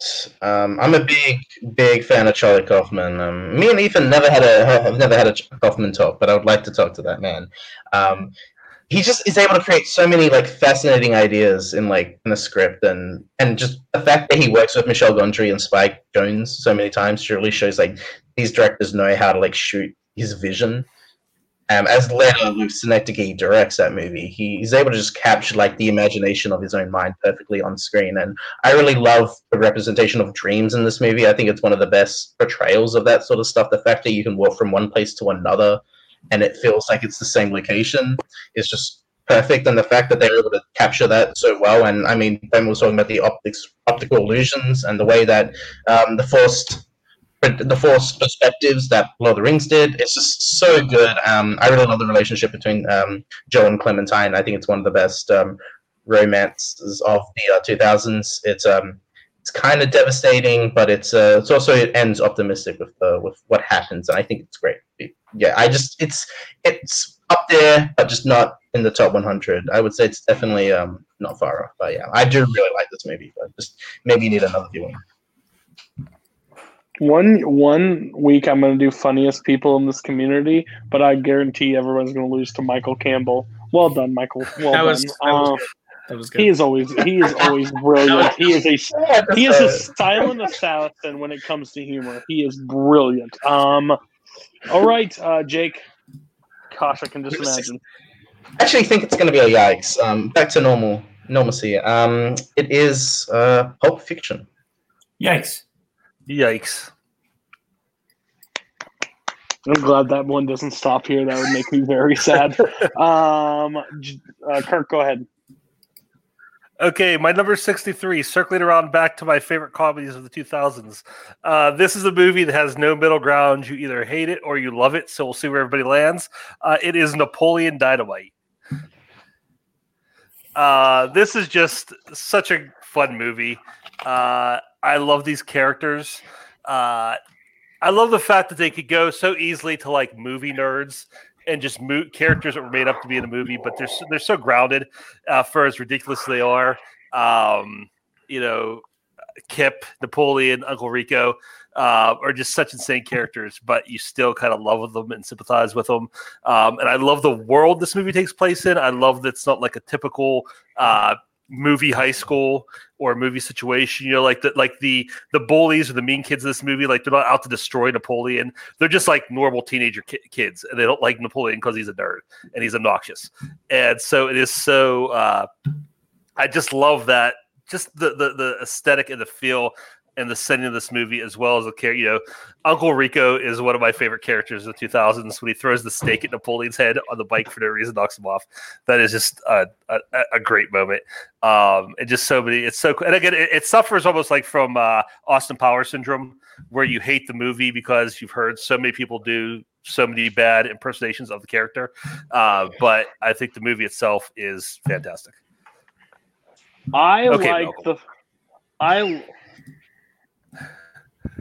Yeah, sure, Malcolm. Okay. Malcolm says the movie's overrated. Oh. That's it. Malcolm says it's overrated. Movie 43, though, masterpiece. Moving on. It doesn't even matter about movie 33. He literally what did he put at 2.5 stars the other day? Most insane choice ever. Malcolm lives in his own world, I think. Facts. He lives in New Zealand, but he's the only person there. Peter Jackson, go watch King Kong. Okay, I love the first 30 minutes of this movie. I think the first 30 minutes has all the best jokes pretty much, and then it just dies out for me after a while. I don't laugh as hard as that beginning. Can I borrow chapstick? just borrow the nurses. That's disgusting. Chatting with hot babes on the internet. The bully kicks his tater tots in his pocket. Eat food, you fat Tina, you fat lard. Rico saying he could throw a football over the mountains. All those things are brilliant in the first part, but then he goes into this other side of the movie that I'm not as fun. I can watch that first 30 minutes for the rest of time. I think it is absolutely brilliant. Cat-like reflexes, all that stuff's great. The other stuff I'm not a big fan of. I think Anchorman is way better than this, but hats off. Yeah, your mom goes to college. So everybody else on Napoleon Dynamite. I think my favorite joke in this movie doesn't get talked about enough. It's when the farmer is getting ready to shoot the cow. And, like, the gun's not ready to fire. And the school bus drives right by as he's about to shoot. And you just see the horrified reactions of all these school children. That joke, when I saw it, made me die laughing. I've seen this movie a lot. Absolutely love it. If we would have gone back to, like, 16, 15-year-old Boatman, this would have been in his top 10. Now, I still really enjoy it. It wouldn't quite make my top 100. But I respect the pick. It's a little high, but I respect the pick. Go ahead, Jake. I haven't seen it. It's just one of those films that I've just gone around to. I probably don't know if I'll ever see it just because I know all the jokes and all that. Yeah, it's kind of like at this point. It's kind of hard to watch it without knowing a lot of the jokes already. But if anyone wants to use Jared Hess against me, then I'll be able to watch it. But yeah. I think I am the middle ground. I really like this movie when it hits. And there's a lot of times where it hits. A lot of these jokes are excellent. It's towards the end, it kind of loses me a little bit, where I'm just like not a whole 100% on board. Yeah. I don't hate it. I don't love it, but like I said, I could watch the first 30 minutes of this movie forever. It's a good time, but it's not a movie I go back to enough. Coach would have put me 12 gauge. What do you think? The play of the internet. It's so good. Oh, okay. Okay. Go. What's your 63? My 63 is going to win me back a whole lot of goodwill that will be blown away by the pick after this. My 63 is the 1988 classic Coming to America. No one else is Coming to America? You're all terrible people. Well, I think Coach is first in the lead for me. That's okay. I'm going to change up my next pick. Coming to America is probably one of my favorite comedies ever. I think it's my favorite 80s comedy pretty easily, like straightforward 80s comedy easily. Eddie Murphy's fantastic. Every single part he plays, like in that barbershop scene alone, like the Oscar for makeup going to it 100% deserved, because they're able to transform Eddie Murphy, and his performance for each of those characters is spot on and so good, and each of them unique and have something funny to say. I think it's just a fun story. Just the idea of a prince coming to find true love in America, and he's like, I think every joke just hits the "take me to Queens." He takes it to Queens, and it's just a shithole. And he's just like, "Oh, well, leave it." Leaves the bags; they get taken. Like, I think Eddie Murphy and Arsenio Hall play off each other extremely well. They have a great back and forth. Everything at McDowell's I love, and everything to do with McDowell's I absolutely love. Samuel L. Jackson's one scene wonder cameo is excellent. Yeah, I don't know if I could say a whole lot about this movie without running over time before getting the shut up rule, so I'll just leave it at it's fantastic. And if you haven't seen Coming to America, please watch it. It's my favorite John Landis movie. Oh, Coming to America is meant Eddie Murphy and Arsenio Hall. I think this movie is brilliant. You did not give the scene justice, but I understand where he's like, "Take me to Queens." You sure? Yeah, we will go to Queens, and he shows up. All right, then everything's gone.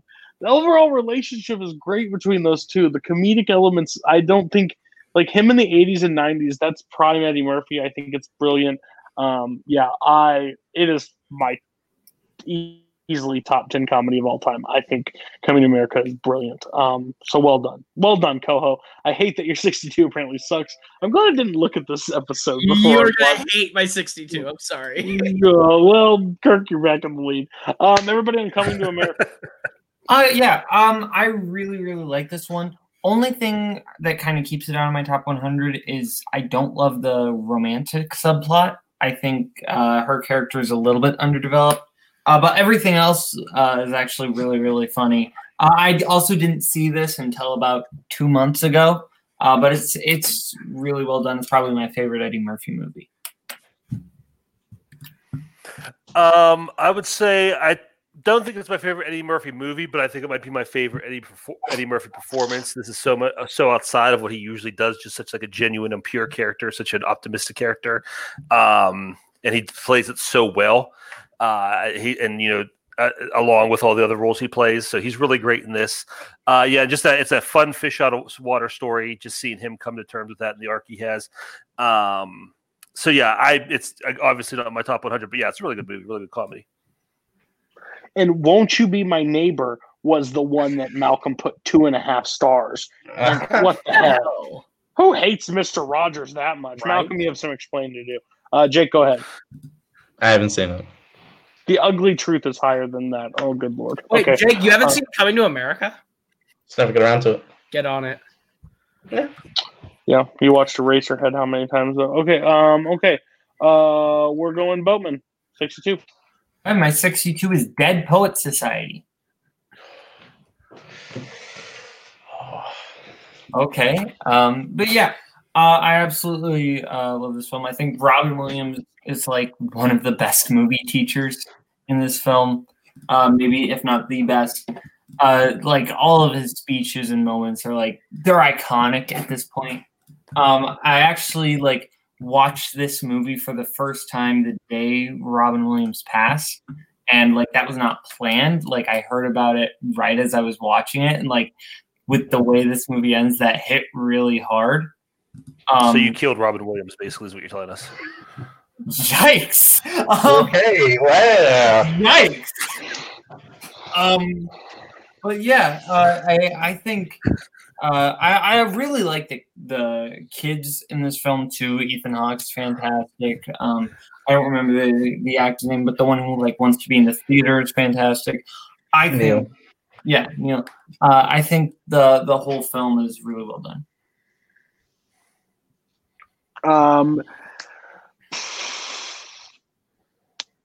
You ever seen it? No, I'm not a big fan of this movie. I'm not. I did not gravitate to it as much as I thought I would when I watched it.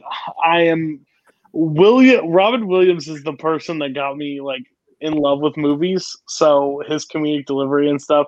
This is just not a movie that was top on my list. I think it's good. It's just not one I go back to a lot. So I found it a little boring. I know that's sacrilegious, but I'm sorry.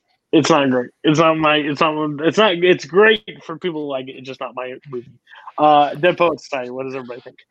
I'm actually with Cody. I like it. It's fine. And you all can't give me shit either. You all didn't have it on your list at all, so I'm no. I 100% kind of agree. It's kind of boring and a little slow. I think Robin Williams is excellent, but on the whole, it's not one of my favorite of Peter Weir's movies or Robin Williams. This on Peter Weir. Okay, you want to go? This movie is kind of right up my alley. I was an English major. My wife's an English teacher. I'm friends with a lot of English teachers. So, I mean, this is just that kind of movie that we gravitate to.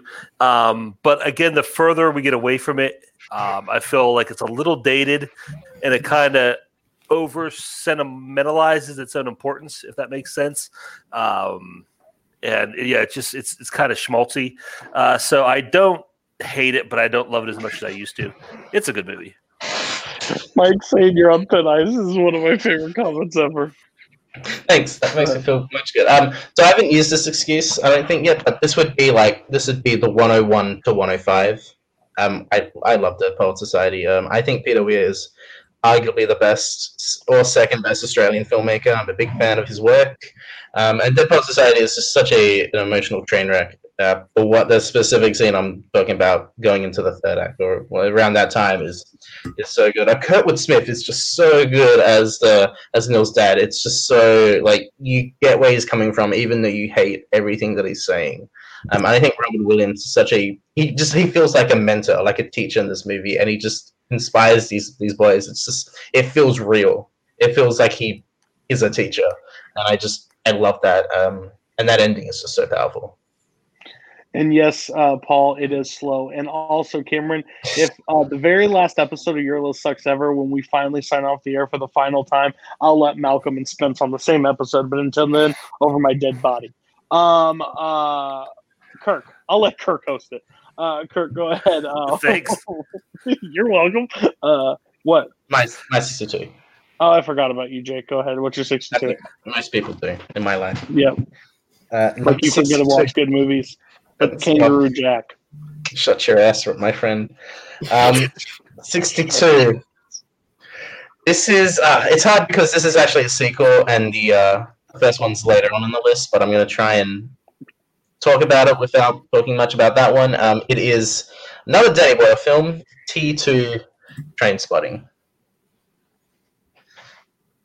So the only two people I know in this community that have one seen this movie and two like/love this movie is myself and Lucas Schilbach.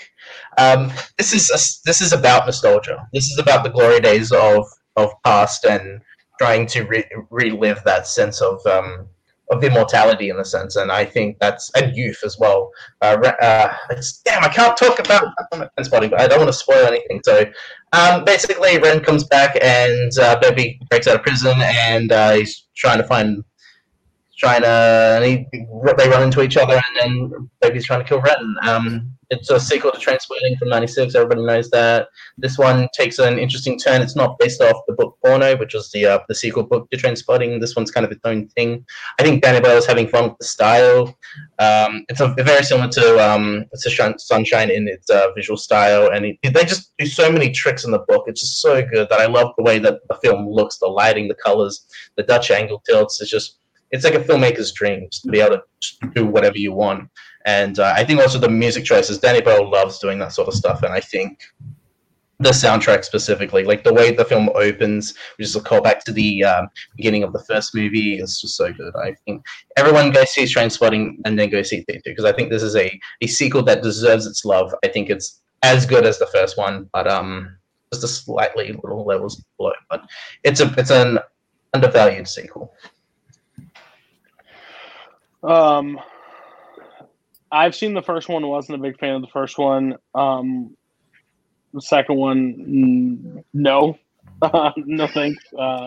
No offense. Not that it's bad, I haven't seen it. I just wasn't crazy about the first one. So what does everybody else think about this one? I haven't seen either of them. I haven't seen the second one. I only like the first one. I don't love the first one. T2, how dare you? No, I haven't. Exactly. That's so good, though. I love that. Malcolm, you're not a documentary guy. It's about fucking Mr. Rogers. Like, have a heart.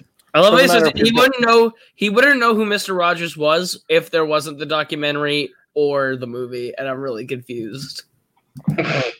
What happens in New Zealand? Okay, yeah. Kirk. Then we got Mr. Rogers. My number 62 is a movie called Too Late. We were talking about movies done with all in one shot earlier. This is a movie, I believe it consists of 5 or 6, I think it's 5 extended scenes that are all done in one actual take. It's not camera tricks. I think it's actually just done one shot. It's a crime, thriller, murder mystery. John Hawkes stars in this. It is, I think he's a great actor who's very underutilized. He is a private detective, and it's kind of the scenes are shown out of order. So as he's figuring things out, you're also figuring things out what's going on. It's very tense. Just a lot of different situations. Robert Forster's in one. He plays a crime boss that John Hawkes has to go confront. And like I said, the story is just let out to you a little bit at a time. And every scene is just very gripping. Like I said, the way it's shot is just keeps you glued to the screen, and his performance keeps you glued to the screen. I know a lot of people haven't seen this. I stumbled upon it on Netflix once a couple years ago, and I was just really enthralled with it. So yeah, I think it's something everybody should watch. If there's one movie on my list that you haven't seen, maybe it should be Troll Hunter. But if not Troll Hunter, watch this. You told me to see You told me to watch this one. I have not seen it. By the end of this whole thing, I will have watched it. So, yeah. Everybody else, I'm too late. I haven't seen it, but I vividly remember seeing the poster on Netflix, and I debated between watching that or Nightcrawler. For the first time, I settled on Nightcrawler. It's been years since I've gone back to try and actually sit down and watch it since, but I need to watch it. It's been in my queue for a long time. I'd actually never heard of this movie. I also have never heard of this movie. And also looking at my Netflix, it's not, unfortunately, on Netflix. I don't think it's on Netflix US anymore either. Okay. That's sad.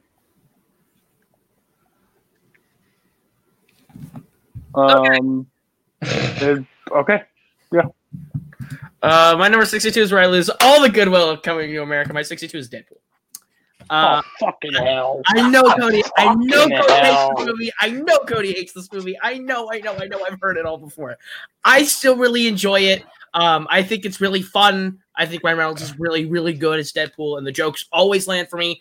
I like the character of Deadpool. I think he can get obnoxious when he's mishandled. See Deadpool 2. But I think the first Deadpool is lightning in a bottle, where it takes all the best parts of Deadpool, channels it into a really simple story. The story's not anything really special. It's just a simple tale of revenge. But I think when you take that idea, that concept, that story, and you inject the humor and the metatextual comedy of Deadpool and put him into that setting, I think it works really well, especially with the wider X-Men universe sort of being referenced around it. It's a good movie. I enjoyed it a lot. Does anybody else have Deadpool? Yeah, Kirk, you're back to winning the fucking episode. Coming to America is fucking 63, and you put Deadpool higher. I'm sorry. I've said it before. I will say it again. Deadpool's great if dick joke humor is your cup of tea and you just find that shit hilarious. It's like when I heard my dad say the F word the first time, I thought that shit could have just cracked me up. Hilarious. Guess what? People say fuck all the time. It's not that entertaining anymore, and they just overkill this. It's rated R because it's rated R, and I'm going to talk to the audience. That's who I am, and I don't care how close it is to the comics. I don't give two shits. People that say this is one of the best comic book movies of all time is one of the dumbest things I've ever heard in my life. It's the cookie cutter thing. There are funny jokes throughout. Yes, to quote Hal Rudnick, even a man in jail smiles every once in a while. I just can't stand the people's love for this movie. And the second one is literally, if this one's a steaming pile of shit, that one. This one's a fine movie. Like, I get why people like it, but after you've seen it the first time, the jokes go way out for me. I don't laugh anymore. Everybody else on Deadpool. I like this one. I don't love it, but I like it. I think there's some good humor in it, but I also think there's some like cringy ha ha ha dicks exist humor. And by the way, Kathy, thank you. Not everybody feels like that after Community. The more I get on screen, the more people dislike me. So I appreciate the compliment, Kathy. Thank you. Everybody else? I really enjoyed Deadpool the first time through. I mean, right from the start with the way they did the opening credits. The first time I saw it, it was just because I never say anything like that. On rewatch, it's just a lot of, like you said, like the same type of humor. A lot of weirdly dated 90s references, Fred Durst and Rosie O'Donnell for some reason. And, we get it. Hugh Jackman is a thing, and, it's hilarious. And so, yeah, the character itself is entertaining. Ryan Reynolds is good and is well cast, and he's good in it. But the jokes just get exhausted after a while. It's like something a 12 or 13-year-old, right? Because it's like he just learned those words. So he dumps in as many as he can. It's hilarious. I don't hate the movie. I don't hate the character, but it is tiresome. I think this is quite an average superhero film, maybe slightly above. There's two jokes or two sequences I think are really good. the opening title sequence or credit sequence with Angel of the Morning playing. Just the whole through the car crash, I think tells some good jokes, and I like the comical overpaid tool, directed by an overpaid tool and all that sort of stuff. I think that's funny, and I like the 12 bullets sequence. I think that's actually really clever, and the stuff they do in that, I think it's fun. Other than that, I think it's just like, it's okay. But yeah. 100%. Okay. Bowman. My 61, Coho just brought it up. Nightcrawler. Yikes. You're done. Jake. My number 61 will not be a yikes. It is the second Michael Haneke film. The first one I ever saw, Funny Games, specifically US. I'm going to go a little into it. There are actually two Funny Games movies, one from 97 and one from 2007. So this film really shows like what kind of filmmaker Michael Haneke is. The expectations he sets up with horror tropes or just like the thrillers in general. He made a film from 97, Funny Games. He wanted to make it in America, and he never had the chance because of funding and all that sort of stuff. So he made it in his home country, and it was well received, but he didn't get the message. It didn't properly get the message across. It was like a lost in translation type of thing. So 10 years later, he built credibility, made cachet. So the next time he does is Funny Games US. He gets Tim Roth and Naomi Watts in the leads. He gets Michael Pitt and Brady Corbett, and it's an American version, but this is the most faithful version of what he's trying to tell. The film's about the desensitization of violence, specifically in American media, and it not to be like Ryan Johnson, but it subverts your expectations with horror tropes, specifically horror tropes and what it's trying to tell. And it just you expect one thing, and a lot of people thought of this as kind of a fuck you mentality of what it sets up and then what it does. There's especially one scene involving a remote control that definitely I feel annoyed people, and the kind of idea about what reality is and the metaphysical fake reality and what's the difference really between both. They have a conversation about that later on in the movie, and a family gets attacked by two strangers, and they are held ransom they're held at the house, and they're trying to get out, and the film's reality will not let them. This is not a Cody movie, but if you want to get into Haneke, this is the film I say you get into. To kind of like get it. I'm going to shock you. I haven't seen it. I haven't seen any of the Funny Games. I've seen Funny People. If you want to get into Haneke, if I say one Haneke film, this is one that I can see you watching and maybe getting. But like, maybe getting. If it's not for Cody, so. That's great. Everybody else on Funny Games. I haven't seen it, but I actually want to. Coho hasn't. Kirk. I have not.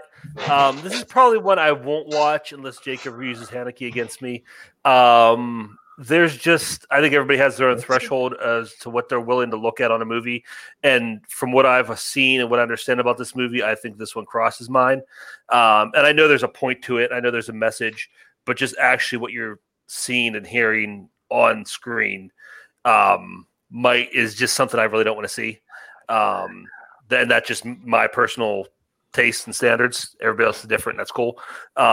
So yeah, Jake uses against me if you want me to watch it, because that's probably the only way I will. But I will watch it. Don't think I won't. No, I know you will. Okay. Kirk. I'm probably done for the night. My number 61 is Avengers Endgame. Yikes. Oh God. Okay. All right, Coho, take us home. Country Road. Me and Kirk have had more in common on our lists than I would have expected. That's is where I piss him right the fuck off. 61's The Breakfast Club. Okay, we're done. Yep, we're through. I love The Breakfast Club. It's one of my favorite sort of ensemble casts. I think they all play off each other really well. For me, it's a movie that like I wasn't around at the time, so I don't really understand the youth tensions growing up in that period. But I think the ideas of those characters and the archetypes that they stand for are relatable across generations. And I think that I know people like Bender. I know people like Emilio Estevez. I know people like Claire. I know all of those characters in real life, not to that degree of 80s, but like I know those archetypes, and I think it portrays them very well. I think it's a great script. Hughes writes these characters with such authentic dialogue that you would hear. It sounds 80s, and it's authentic to the time, and I think it works really well. I love Anthony Michael Hall's character, Brian. It's so good. And the moment where he talks about failing shop is one of the best scenes in that movie. It's heartbreaking, and you feel for that kid. This is the only movie I've ever liked Judd Nelson in. I think he's excellent in this movie, and I think he's been terrible in just about everything else he's ever played. Yeah, I think everyone in this movie is acting their asses off and doing a good job of it. So yeah, it's one of my favorites. I'll let you go last. But you were doing so well for half the show. You were doing so well. Sit back in your There was the pause. I'm sorry. You want to sit back in your fucking chair, please? Thank you. I'm confused because I don't remember when this movie started getting hate. I like this movie. I don't know if it'd be my top 100, but the principal is kind of like part of my spirit animal. I think like I have grounded my kids like before. Like, you're not doing anything for the next few Saturdays. I own you at this point. Natural born life, Bender. I understand Judd Nelson's not great. I don't think he's actually that great in this movie, but I like the dynamic between all the kids. They are very stereotypical. Again, I grew up on this movie. I think Kirk grew up on this movie. Maybe that's why Kirk hates this movie. I'm not 100% sure. But this movie is fine by me. I don't think it's bad. Overcoming America, I disagree with you. Over Deadpool, sure. Kirk's going to go last, obviously. And shocker to you all. She loves the Breakfast Club. What? You'd be surprised, guys. This needs to be a reality show. The Kolakowski, that needs to be a flipping reality show. Kolakowski commentary track for the Breakfast Club. Yes. Boatman, now it's your turn to talk. Go for it. Yeah, I really love this movie. I think it's fantastically written. I think it's fantastically acted, fantastically directed. Obviously, the title song is fantastic, but I love the emotional dynamics of this movie.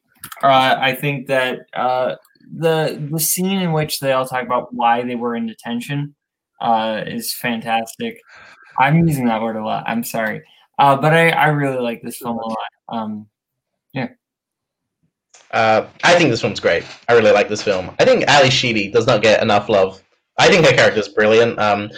When everyone's eating lunch and just the different, their personality is just is shown through that scene. I just think it's really cool.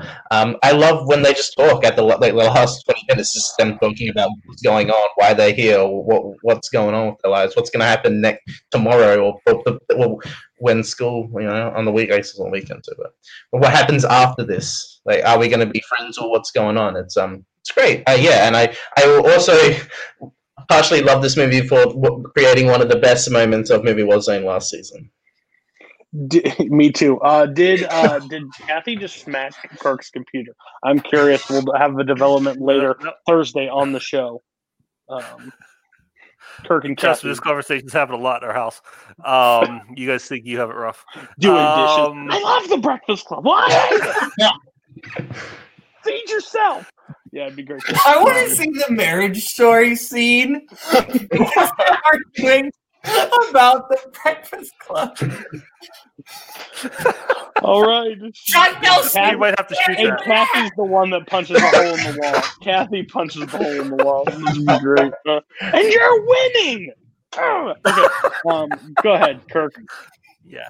I don't know what's left to say. Maybe there's a different version of Breakfast Club that I'm not watching because I hear things like wonderfully acted and wonderfully written, and that is just mind-blowing to me. This movie on all levels, except for maybe the soundtrack. The soundtrack's okay, but on all filmmaking levels is after-school special quality. The acting is atrocious. The script, I mean, this is probably one that Hughes wrote on a Saturday afternoon and didn't bother to rewrite because the story is so shallow and so vapid. Oh, we all hate our parents, blah, blah, blah, big surprise. Judd Nelson is absolutely the worst part of this movie. The Smoke 'em Up Johnny I've seen before is the worst performance in a movie maybe ever. It's one of the worst things I've ever seen in a movie. It's awful. Awfully written, awfully. I can't, like I said, other than the soundtrack, I can't think of anything good to say about this movie. And eventually I'm going to, like I said, I'm Roddy Piper, and I'm going to get those sunglasses on your guys' faces, and you're going to see the truth about this movie sooner or later. It's going to happen. I don't know how, I don't know when, but we're going to get there. All right. Okay. So that was the show this week. I think we had a lot of fun. Again, I had a blast. Next week's going to be longer, and I'm fucking terrified. Hopefully it's not too long. I'm going to act the shut up role with Jake at some point. Jake does talk a lot because he loves his films, but we need to rein him in. And Coho with your short 2000 steak. All right. So Boatman's list this week was he minimal anime. He had Blues Brothers, which I really respected. Some more yikes. Moneyball at 70 kind of hurts a little bit, but not a bad week. Next is Jake. Yeah, and Pulp Fiction we can't talk about. He had Kung Pao. I'm pretty sure he's lost the whole show. Not 100% how it's going to recover. Then we got Kirk. Had Endgame at 61. I'm with Michael. We just let that bypass and no one's jaw hit the floor. That's a little shocking for me. But he also had some that were okay. He had Anchorman and Doctor Strangelove and Napoleon Dynamite, which I give him some credit for. And Christmas Story. Christmas Story was plus. And then we had Coho, Breakfast Club, and Deadpool. Really hurt your list. Coming to America, quality. Then we went Sky High. JoJo, gosh, you take me on a whirlwind. I'm giving it to Kirk again this week. Kirk wins overall. Fucking, why do I have to like Deadpool? Why do I have to like Deadpool? Just some takes on the other end. Just beat it out. Kirk's back.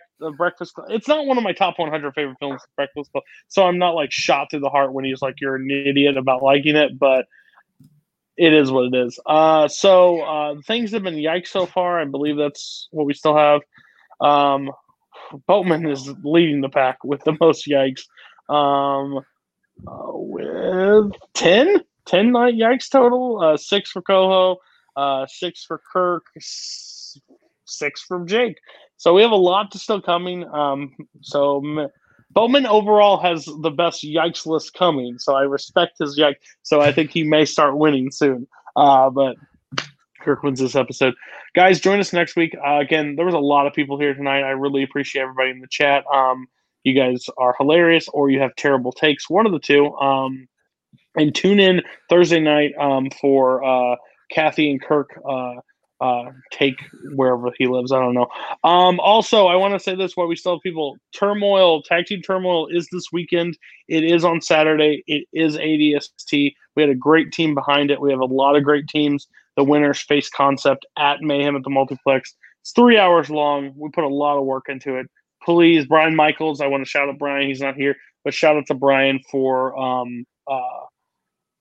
editing the video for me. He did the whole edit for me.